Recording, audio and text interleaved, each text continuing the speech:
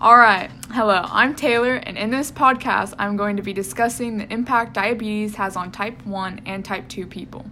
Approximately 30.3 million Americans have some form of this disease. That's about 9.4% of the US population. Growing up with my brother having type 1 and my father having type 2 has made diabetes an everyday part of my life. To break it down, type 1 is when your immune system attacks and kills the pancreas, which creates and produces insulin, while type 2 is when your pancreas doesn't produce enough insulin for your body's needs, or your body doesn't use it correctly. I have my brother here with me to describe his experiences with type 1 diabetes. So Noah, what was it like being diagnosed, and how do you deal with it on a day-to-day basis? Well, when I was first diagnosed, I think I was still in elementary school. And it first started off with a short doctor's visit. Eventually,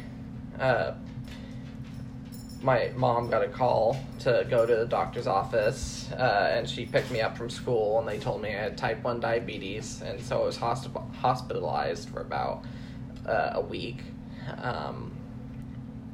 On my day-to-day basis, I take insulin for every meal, check my blood sugars before every meal. And yeah, I have to keep track of my blood sugars, change my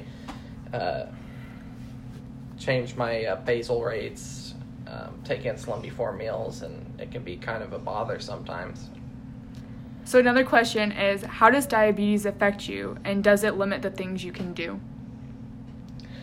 Well, type 1 diabetes can certainly be very annoying because I have to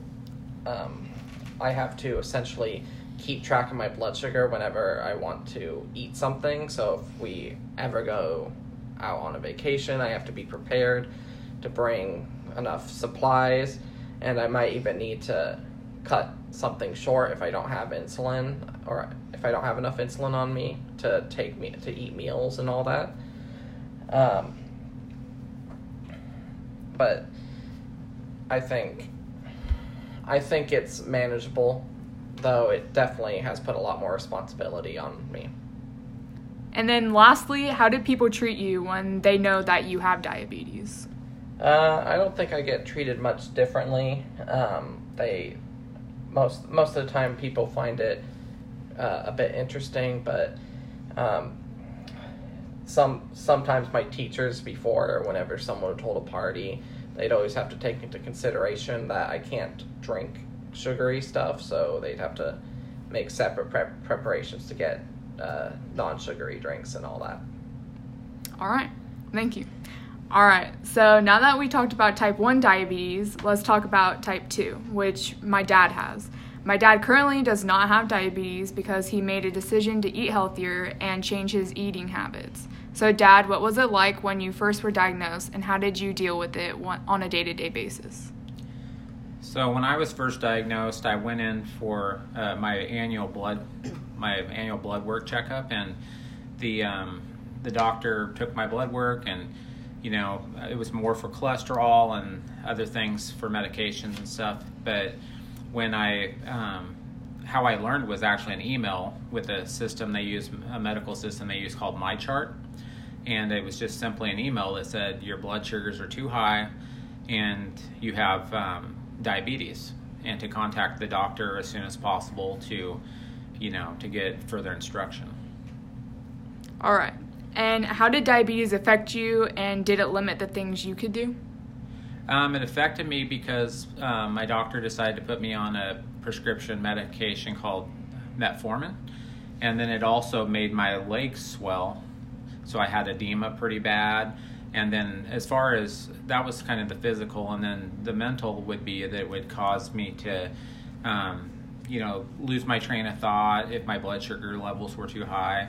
And it was easy for me to kind of lose track of what I was thinking and kind of have a foggy feeling as far as my mind. And then lastly, how did people treat you when they knew that you had diabetes? Most people, you can't really tell if somebody has diabetes, so unless they know you have it, then they just assume that you can't have anything with sugar, that you can't have cake, you can't have pop, and it's kind of true, but not really, because you can, as long as you take the insulin if you're insulin dependent, or if you take the medication if you are on metformin like I was. However, I decided, like Taylor had mentioned, to follow a low-carb diet that was prescribed by my doctor, and now I don't have to take the metformin any longer. So that's really helped, and people are proud that I've lost the weight and also got off the prescription. All right, thank you. Okay, now for Mom. Now that we have the diabetes point of view, let's see what it was like for a mother finding out and dealing with the disease. So, Mom, how did you feel finding out your son had type 1 diabetes? Well, when I found out that Noah had type 1 diabetes, I was really scared because I didn't really know much about diabetes. I haven't really been around it. No one in my family really has it, so it was scary. I just didn't know what to expect. I didn't know the difference between type 1 or type 2.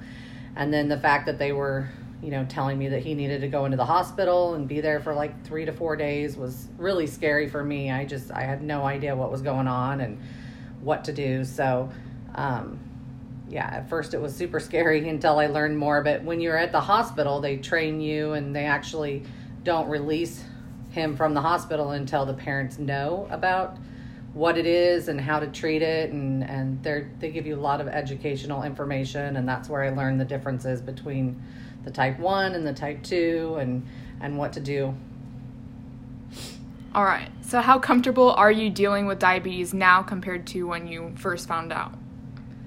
I'm a lot more comfortable, of course, but I know that there's a lot of stuff that still, is hard to understand, and I'm not 100% comfortable with everything, but I definitely know a lot more than I did when we first started out, because you have to know insulin units, especially when you're type 1 and you're taking insulin, to basically live, because your pancreas isn't making insulin, and you have to have insulin to live.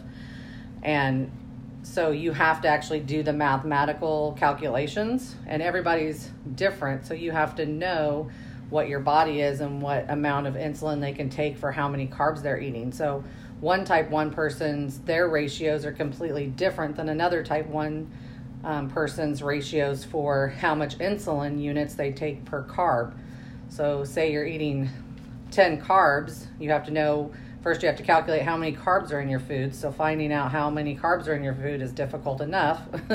And then on top of that, you have to figure out your ratio. So if you're having 10 carbs and you're eating 10 carbs and your insulin units are 2 carbs, or 2 units per carb, then you basically have to take 5 units. So it's kind of a mathematical thing that you have to come up with. So that's kind of difficult, and you learn that, and I've gotten better at it. But there's much more about diabetes that I would need to learn as well. And then lastly, how did diabetes affect the family functioning? I think it just made it hard on us for, like Noah was saying, vacations and stuff, because we have to make sure, like we went to Disneyland. I mean, we all went to Disneyland, and when we went, it was the second year after Noah was diagnosed, and luckily he was on a pump at that time, but we had to make sure that we had enough insulin for the whole time we were gone. We had enough supplies, because at that time he was on a pump, so we had to make sure we had enough supplies.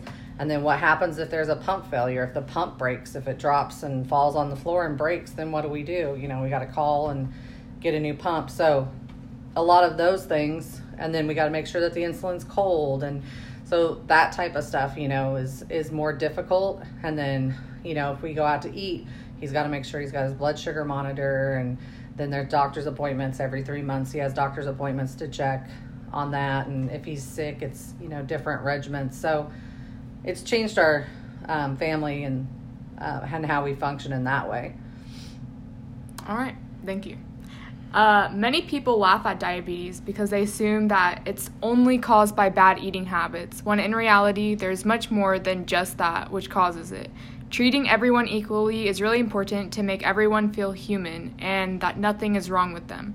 The problem with society is that we are quick to assume and label people for something that they don't quite know about.